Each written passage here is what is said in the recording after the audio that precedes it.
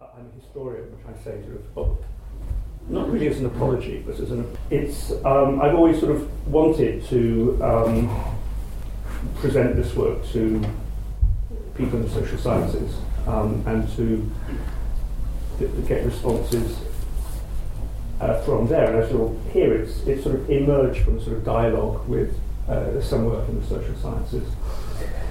So, and that work is around the concept of welfare chauvinism.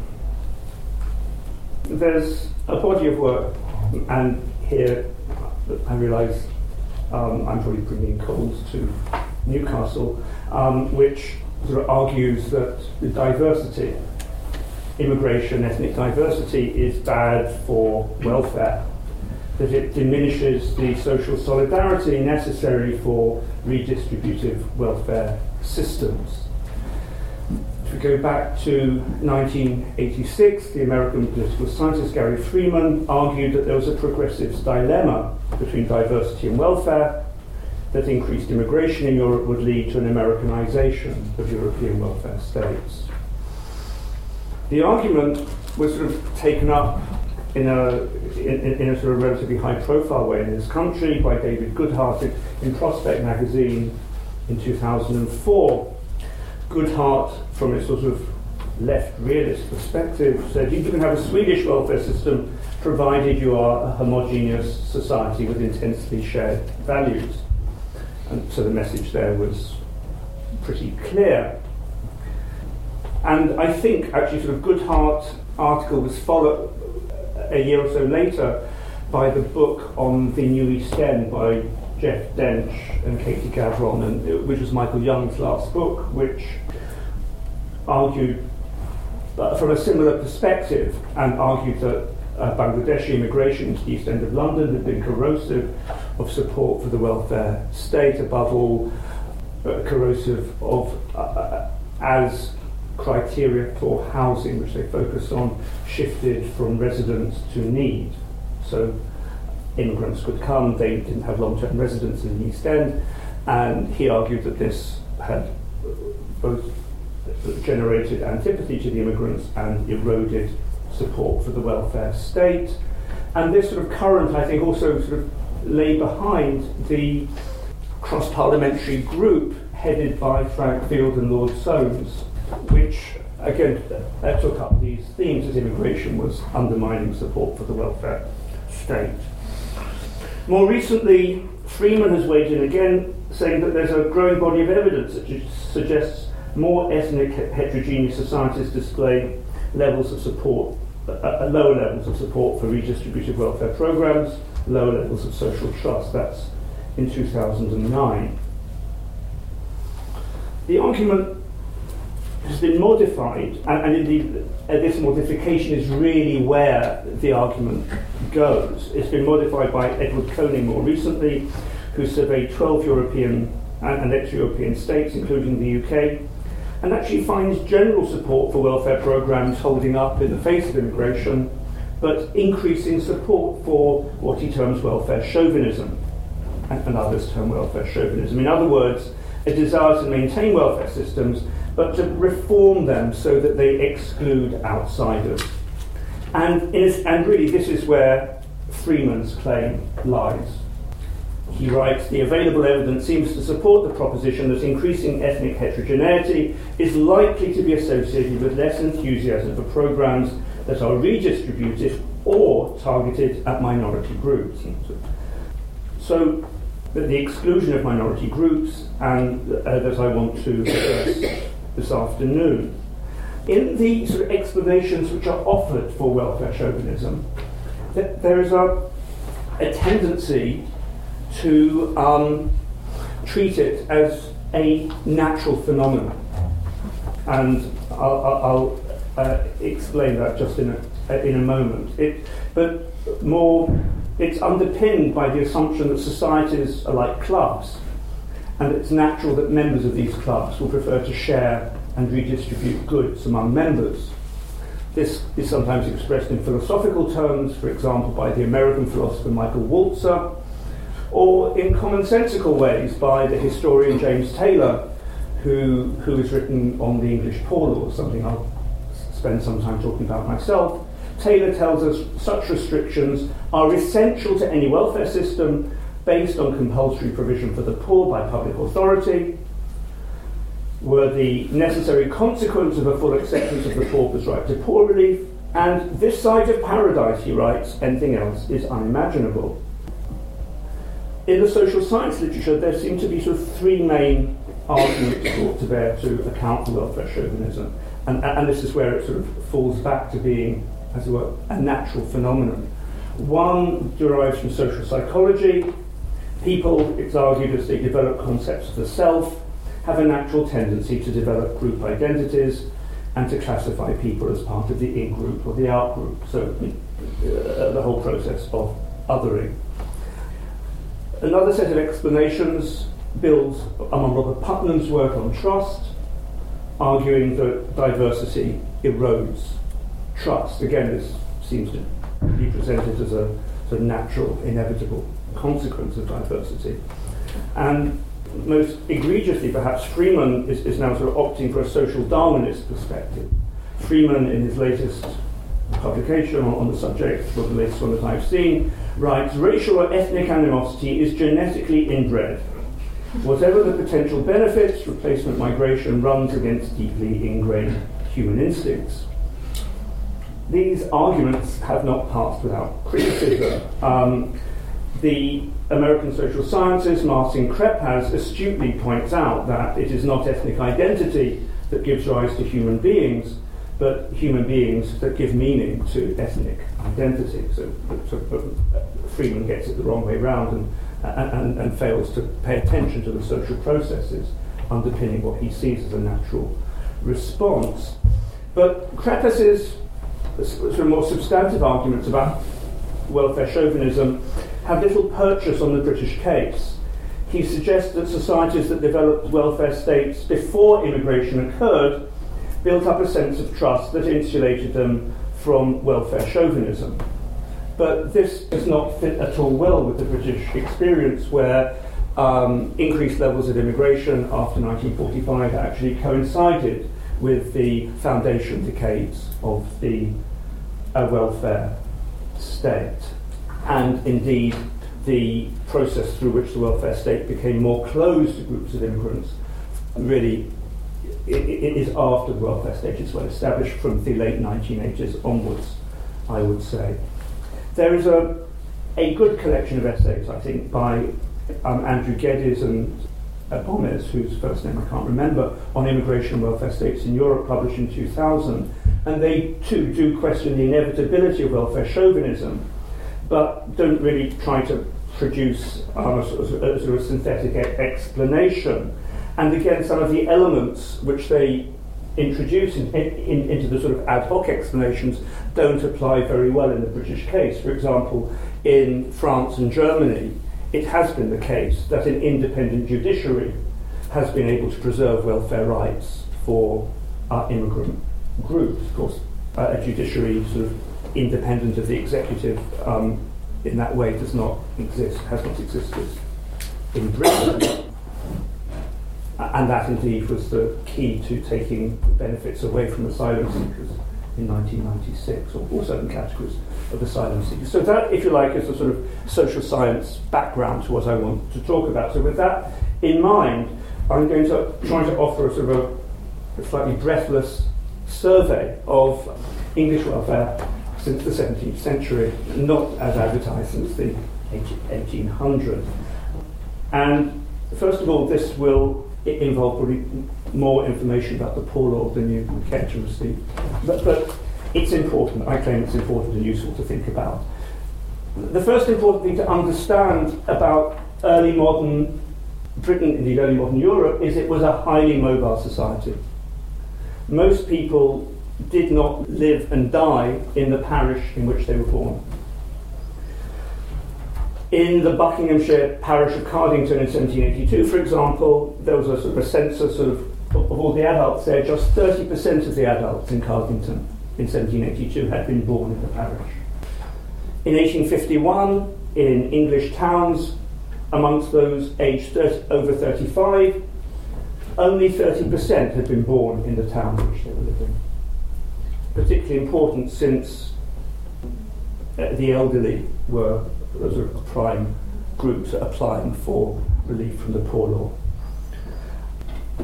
So people were mobile, but entitlements to welfare were much less mobile than the people.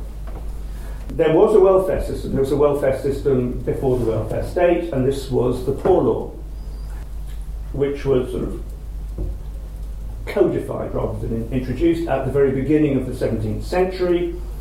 And what the Poor Law did was that it required each parish to raise a poor rate, to tax itself, to support those who could not support themselves, though they were also supposed to provide work, which they didn't do. It was supposed to be a form of workfare. That didn't happen. That's another story, which I won't talk about now. The essential point is that parishes raised funds, dispersed funds, and administered the funds themselves. Parish officials, the butcher, the baker, the candlestick maker, were supervised by local justices of the peace in these functions, and if cases went to further appeal, they went up to the Court of the King's Bench. So, internal migrants in the 17th, 18th and 19th centuries, structurally, so far as welfare was concerned, were in the same position as international migrants once you have welfare state spaces at national level. Because if they moved from one parish to another parish, they lost their entitlement to welfare. There were some pathways through which they could gain entitlement in their new parish of residence, but that was not so easy. So in this system, in which there were about 9,000 parishes, as Thomas Ruggles, who was an 18th century chronicler of the Poor Laws, wrote, it became a prudential caution from the time parish rates were first collected for the relief of the poor, that it should be applied only to those that belong to the parish. In other words, the Poor Law officials would take care to ensure that those who receive poor relief actually belong to the taxpayers in that parish. In other words, what I am setting up here, describing here, is a system in which welfare chauvinism, or what contemporary social scientists would call welfare chauvinism, was enacted, and it was enacted for structural reasons. An MP, William Hay, observed in 1735, it is certain that the obligation on each parish to maintain its own poor, and in consequence of that a distinct interests, are the root from which every parish is in a state of expensive war with all the rest of the nation. What he meant by that was that parishes went to court over trying to spend vast sums of money trying to prove that a pauper belonged to another parish. So there were loads of legal cases concerned with this system, a system which was known as the law of settlement. Hay went on, each parish regards the poor of all other places as aliens, and sounds familiar, and cares not what becomes of them if it can banish them from its own society. So, in a sense, what is interesting about this is that here is a system of welfare chauvinism, but it's not chauvinism on an ethnic or racial basis. It's something which is institutionally driven. Well, what was the effect of this? My view, which is probably not necessarily the view of every historian, but it will be after I've published the article that shows it. My view is that the main effect was not actually to be seen in the policies of removal. So far as we can tell, parishes removed just a handful, maybe 2 or 3, on average, 2 or 3 people each year. So that's not where the system really hit. And lots of historians have written about the ways in which paupers and parishes arranged to support people who lived away from their parish of residence. Certainly an extra legal system called non-resident relief or extra parochial relief took shape, so that people who had migrated from their parish of settlement would write a letter, I'm poor, my husband's died, I've got 5 children, help me out, or I will come home. So there was a threat in the letter. These poor people were not completely powerless. And it certainly is the case that some people were helped to this extent. So far as we can tell, and these are sort of guesstimates, it seems to me and to others that it's probably about 20% of poor law expenditure went on such cases in the early 19th century. But what is important to see is that the population that was living away from its parish of settlement was much higher than that 20%. It varied probably between 20 and 55%. Estimates that I've made on the basis of the 1834 Royal Commission on the Poor Laws suggest that in 43% of places surveyed there, the proportion of labourers living outside their parishes of settlement was over 40%. So there's a gap between the 20% that got some form of non-resident relief and this 40%. And so the outcome was disentitlement of this stratum. When these people were poor, they had to make do, these migrants had to make do without poor relief. And there is quite a lot of qualitative evidence that I've collected which sort of bears this out. And I'll skip some of this to make sure I get through the paper. But there is a very nice vignette that comes from the Thames Police Court from the 1850s. James Taylor Ingham, who was a magistrate, gave a report of what would happen in his court on a regular basis. Many persons come to ask the advice of the police magistrate, poor Irish people among others, but among others, not only poor Irish internal migrants as well. They say, we have been to the parish officer to ask for relief.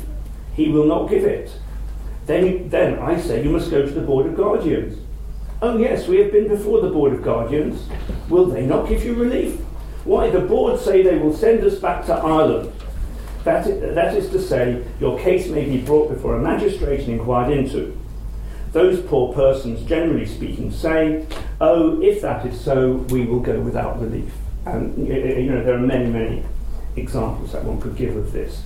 During the worst depression of the 19th century, 1837 to 42, William Cook Taylor observed admiringly how in Lancashire men submit to hunger and all its attendant sufferings with an iron endurance which nothing can bend, rather than be carried back to an agricultural district, because they were sort of hanging on for the upturn. And sometimes employers would support these people through charity, from sort of outside of the poor law, to hang on to a labour force, but not always.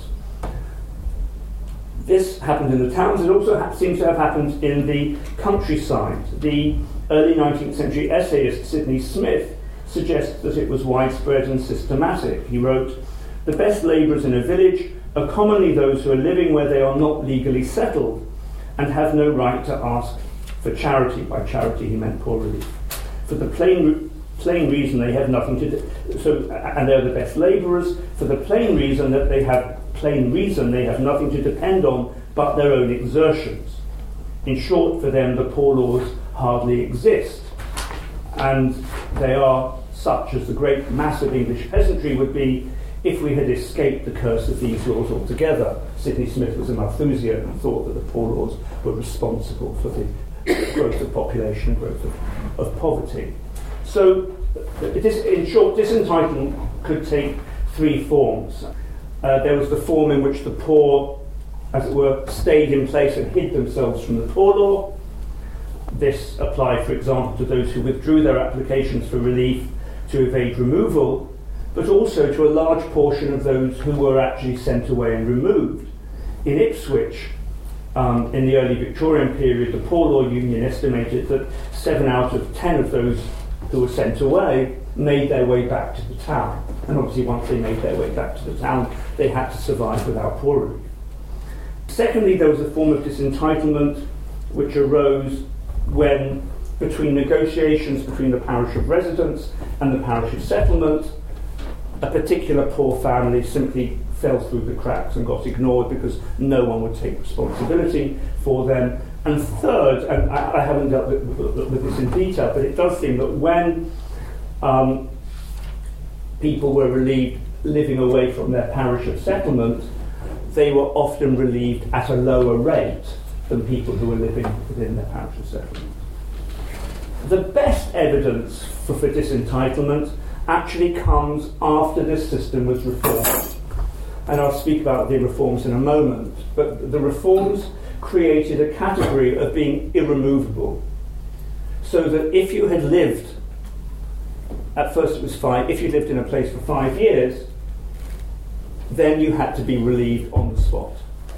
So this brought a whole section of people within the poor law where they were living who had hitherto been excluded. And by 1864, in a survey of Northern and Midland towns, 36% of all those in receipt of poor relief came into this category of being irremovable. So one can sort of look at the 20% being relieved by non-resident relief at the start of the century and take the 36% from 1864 and get a rough and ready view of the level of disentitlement.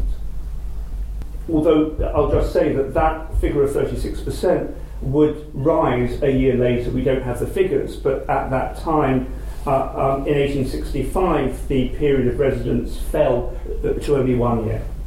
So it probably grew to another 5% or so, perhaps, after that. So there was welfare chauvinism. It wasn't ethnically or racially based. It led to disentitlement.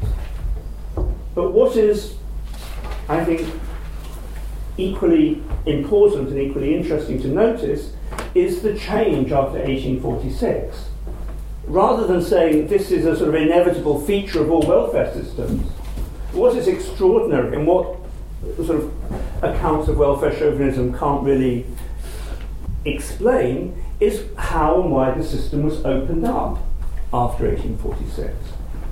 So from 1846, the relation of migrants to the poor law underwent rapid and radical reform. At first, in that year, anyone who'd been in a parish for 5 years and had not gained a settlement was deemed irremovable. At Great Yarmouth, it was reported the new Act has alleviated the sufferings of many who would otherwise have endured the extremes of privation, and who, though fit subjects for relief, were debarred from it by the almost insurmountable difficulty of obtaining it from distant parishes. 1861, 5 years became 3 years, and in 1865, as I said, 3 years became 1 year.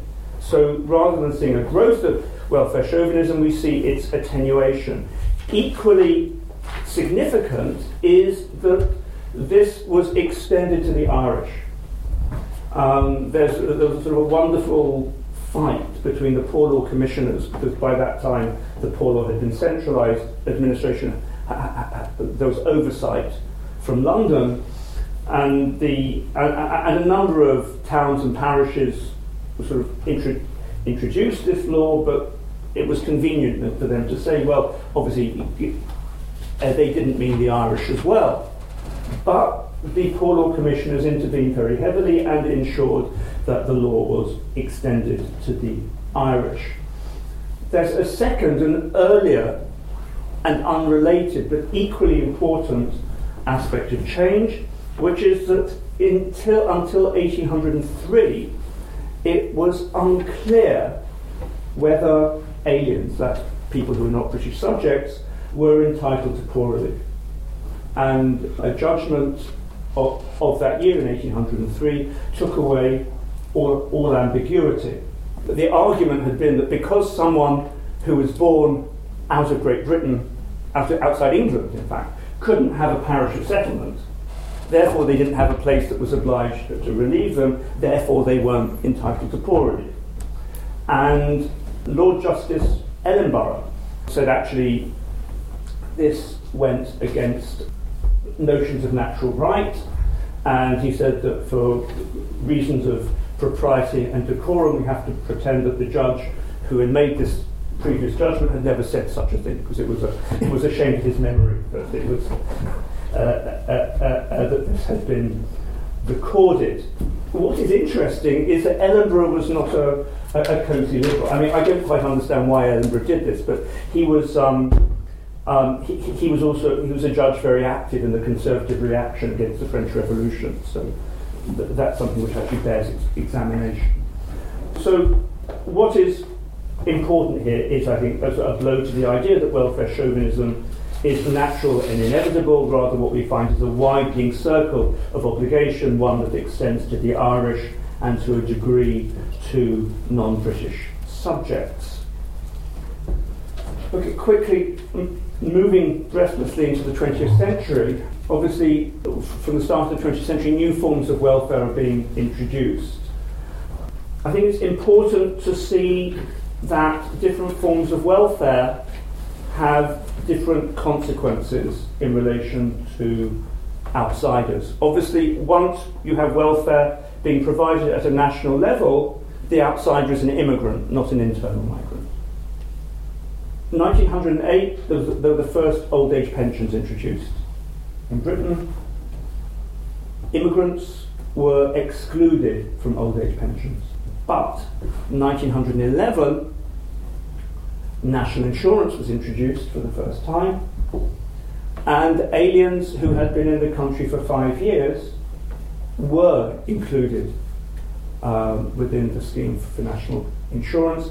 5 years was the amount of time you had to be in the country before you could apply to be naturalised as a British subject.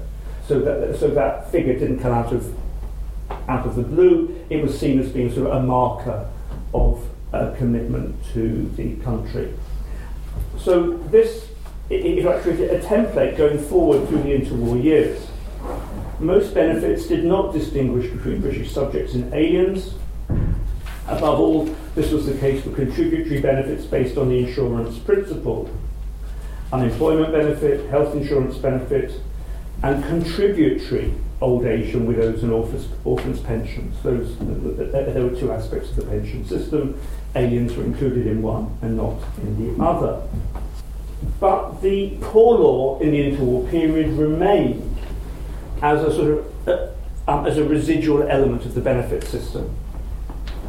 And one of the sort of interesting features of this period was the attempt to exclude the Irish from the poor law. This sort of came from Scotland in the late 1920s and was in part driven by sort of rampant anti-Catholicism, but it was also there was also sort of an economic element, and it was the case that whereas in Scotland the Irish-born accounted for 2.5% of the population, they accounted for 7% of those in receipt of poor relief.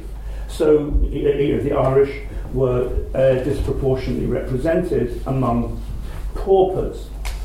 And of course, the other sort of important element here was the creation of the Irish Free State in 1921. The Irish Free State was no longer part of the United Kingdom and thus no longer governed by the law of settlement. But it wasn't yet a foreign country in the full sense of the term until the 1930s. It was a dominion. And it was not under an obligation to international law to receive nationals who were deported from Britain. So there was this campaign to exclude the Irish from the poor law in the interwar period. It got support from the Minister of State for Scotland. The Ministry of Labour got behind it, and you won't be surprised to hear that the Church of Scotland, the United Free Church of Scotland, and the Free Church of Scotland all got behind it as well. But crucially, it didn't succeed. So in a context where there was strong anti-Catholicism, disproportionate calls being made on the Poor Law, industrial depression, welfare chauvinism didn't reassert itself. Briefly, post-1945, we see some broadly similar patterns. So, at first, at any rate, for the first 40 years, with national assistance introduced in 1948, which replaced the Poor Law, no distinctions were made on grounds of nationality. Likewise, supplementary benefit introduced in 1966 applied irrespective of origin and the time spent in the country. Indeed, it was broadened as late as 1984 to allow people to apply who were seeking to vary their terms of stay in the country. Wonderfully, I think, in the mid-1950s, Aneurin Bevan extended free spectacles and prosthetics to foreign seamen in British ports. I mean, this outraged conservative opponents of the National Health Service who conjured a vision of the population of Arabia coming to Tilbury to get free spectacles, but he stood his ground. Of course, housing, local authority housing, is a much less happy picture, where residence requirements until the 1970s effectively excluded immigrants from local authority housing. Things change really from the mid-1980s onwards, I think. The 1988 Immigration Act was the first of the post-war immigration acts which had access to welfare as its main point of intervention. Clause 1 of the 1988 Immigration Act requires immigrants to have a sponsor who agreed to maintain them without recourse to public funds. And so this laid the ground for the habitual residence test of 1994, for means-tested benefits, and in 1996, the withdrawal of benefits from asylum seekers who did not apply for asylum immediately on arrival. What that did, as many of you will know, was that it made asylum seekers the responsibility of local authorities. And I think that the consequences of that, I think, were disastrous. I'll stop this historical account in 1996, not because I'm a historian, I'm phobic of coming within 15 years of the present, but because this is what I know best, and I'll use my last minutes in trying to account for this pattern, or offer some thoughts about how we account for this pattern. I mean, it seems to me that irrespective of whether I can account for this pattern, the pattern itself is interesting because it shows that there is no inevitability to the closeness of welfare systems. And given the literature on the sort of, which seems to regard welfare chauvinism as kind of hardwired, either in our genes or in our minds, that in itself is important. But obviously I think we need to go on and to ask why different regimes exhibit different patterns of openness and closeness at different times. When I've written about this in the past, I've tried to draw a distinction between national and local welfare systems, and between different types of benefit. I think it seems clear that where the cost is exposed of extending welfare to outgroups is exposed to, in local democracies, this can create difficulties. One way of seeing this is indeed the contrast between how immigrant access to housing was highly politicised after 1945, but immigrant access to the NHS was not. And I think one has to look at the ways in which the two forms of welfare were financed and administered to understand that. I think it was also possible for national authorities in the 19th century to impose norms on local poor law authorities. The case of the Irish is an interesting case in point. It's certainly not the case that people in London in the Poor Law Commission had a better view of the Irish than people working in local authorities.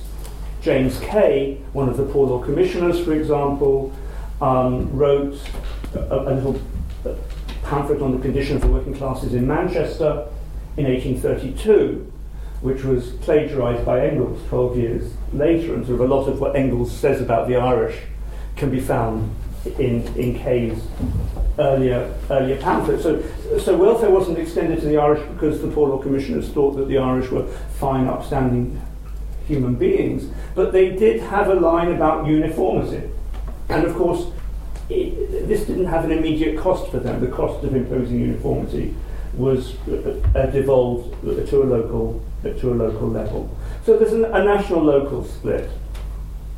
I think, as well as I've sort of indicated, I think the type of benefit is important here. I think the worst piece of sloppiness is the word that comes to mind in the existing literature is the way in which the welfare state is treated as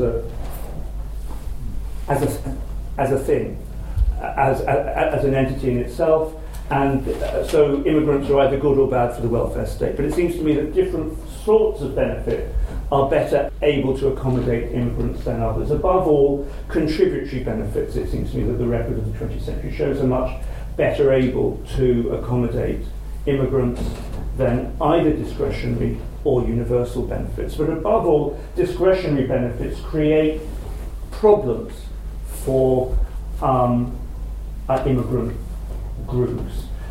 Benefit is no longer seen as a right or as a transaction, as in a contributory benefit, but as an act of charity, something which might be given or not. And in this respect, I think it's very important to see that the attack on immigrants' welfare entitlements in the late 80s and 90s came in the wake of an assault on contributory and universal benefits by the Conservative government of those years. In 1979, 4.4 million were in receipt of supplementary benefit, the discretionary benefit. By 1995, its replacement, income support, was given to 9.8 million. So there's a big shift within the benefit system to a discretionary benefit. 9.8 million, that was 18% of the population was on income support in 1995.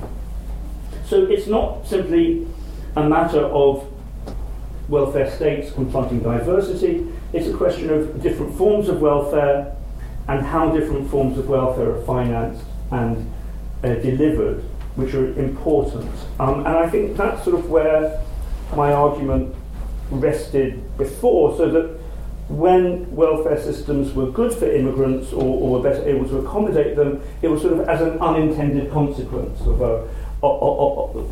a structural feature. And I think where I think it's important perhaps to move on a little bit is to introduce a role for culture, discourse, and for political choices. So it's not only unintended consequences, but intended consequences, which are sometimes important. I think we see this, for example, in the extension of the Poor Law to aliens in 1803, for which there is no structural explanation, and is justified in terms of natural rights by the Judge Lord Ellenborough. I think one can see it in the Benthamite insistence that the Irish are included within the Poor Law in the mid-19th century. In the mid-19th century, there were sort of changing ideas about how people might become a member of the local community. This is James Corder, the clerk to the Poor Law Union in Birmingham, speaking in 1860. He says, when a person and this is in favour of irremovability. So here's a local poor law official actually saying we should take care of migrants insofar as the poor law did take care of people. He says, when a person, whether artisan or labourer, has been conferring on a community the benefit of his skilled labour, he has a claim on that community. There's a sense of earning an entitlement through labour. And that is new. It seems to me that one doesn't find that sort of idea being articulated before the 1830s or 1840s. And there are interesting, I think, and this sort of ties in with the aliens point, there's a basic ideas about individual rights and individual personhood. The concept of irremovability, which I mentioned before as being very important from the 1840s onwards, irremovability was actually not invented in the 1840s. It existed in the early 18th century, but in a very restricted case. It applied not to people, but in a sense to property. People were irremovable under the poor law in the 18th century if they were on a property that they had inherited. So if you inherited a property, it could be just a small piece of land, and you needed poor relief, you couldn't be sent away. But that was because of the property, it wasn't because of you as a person. What we moved to in the 19th century is a different construction of what irremovability was. It was because people had contributed through their labour to the local community and had been resident for a period of years. So I think there are changes obviously in the realm of discourse and culture and also ideology and norms, which means there were and there are political choices being made here. It's not only a function of structure and of unintended consequences, and I think one sees that, I think, in the debate over immigrant welfare entitlements now. So I think it's not only important, as it were, from a historical point of view, to introduce the realm of choice and political discourse, but I think it's also important to introduce this element when we think about the ramifications and the continuations of these debates in the present.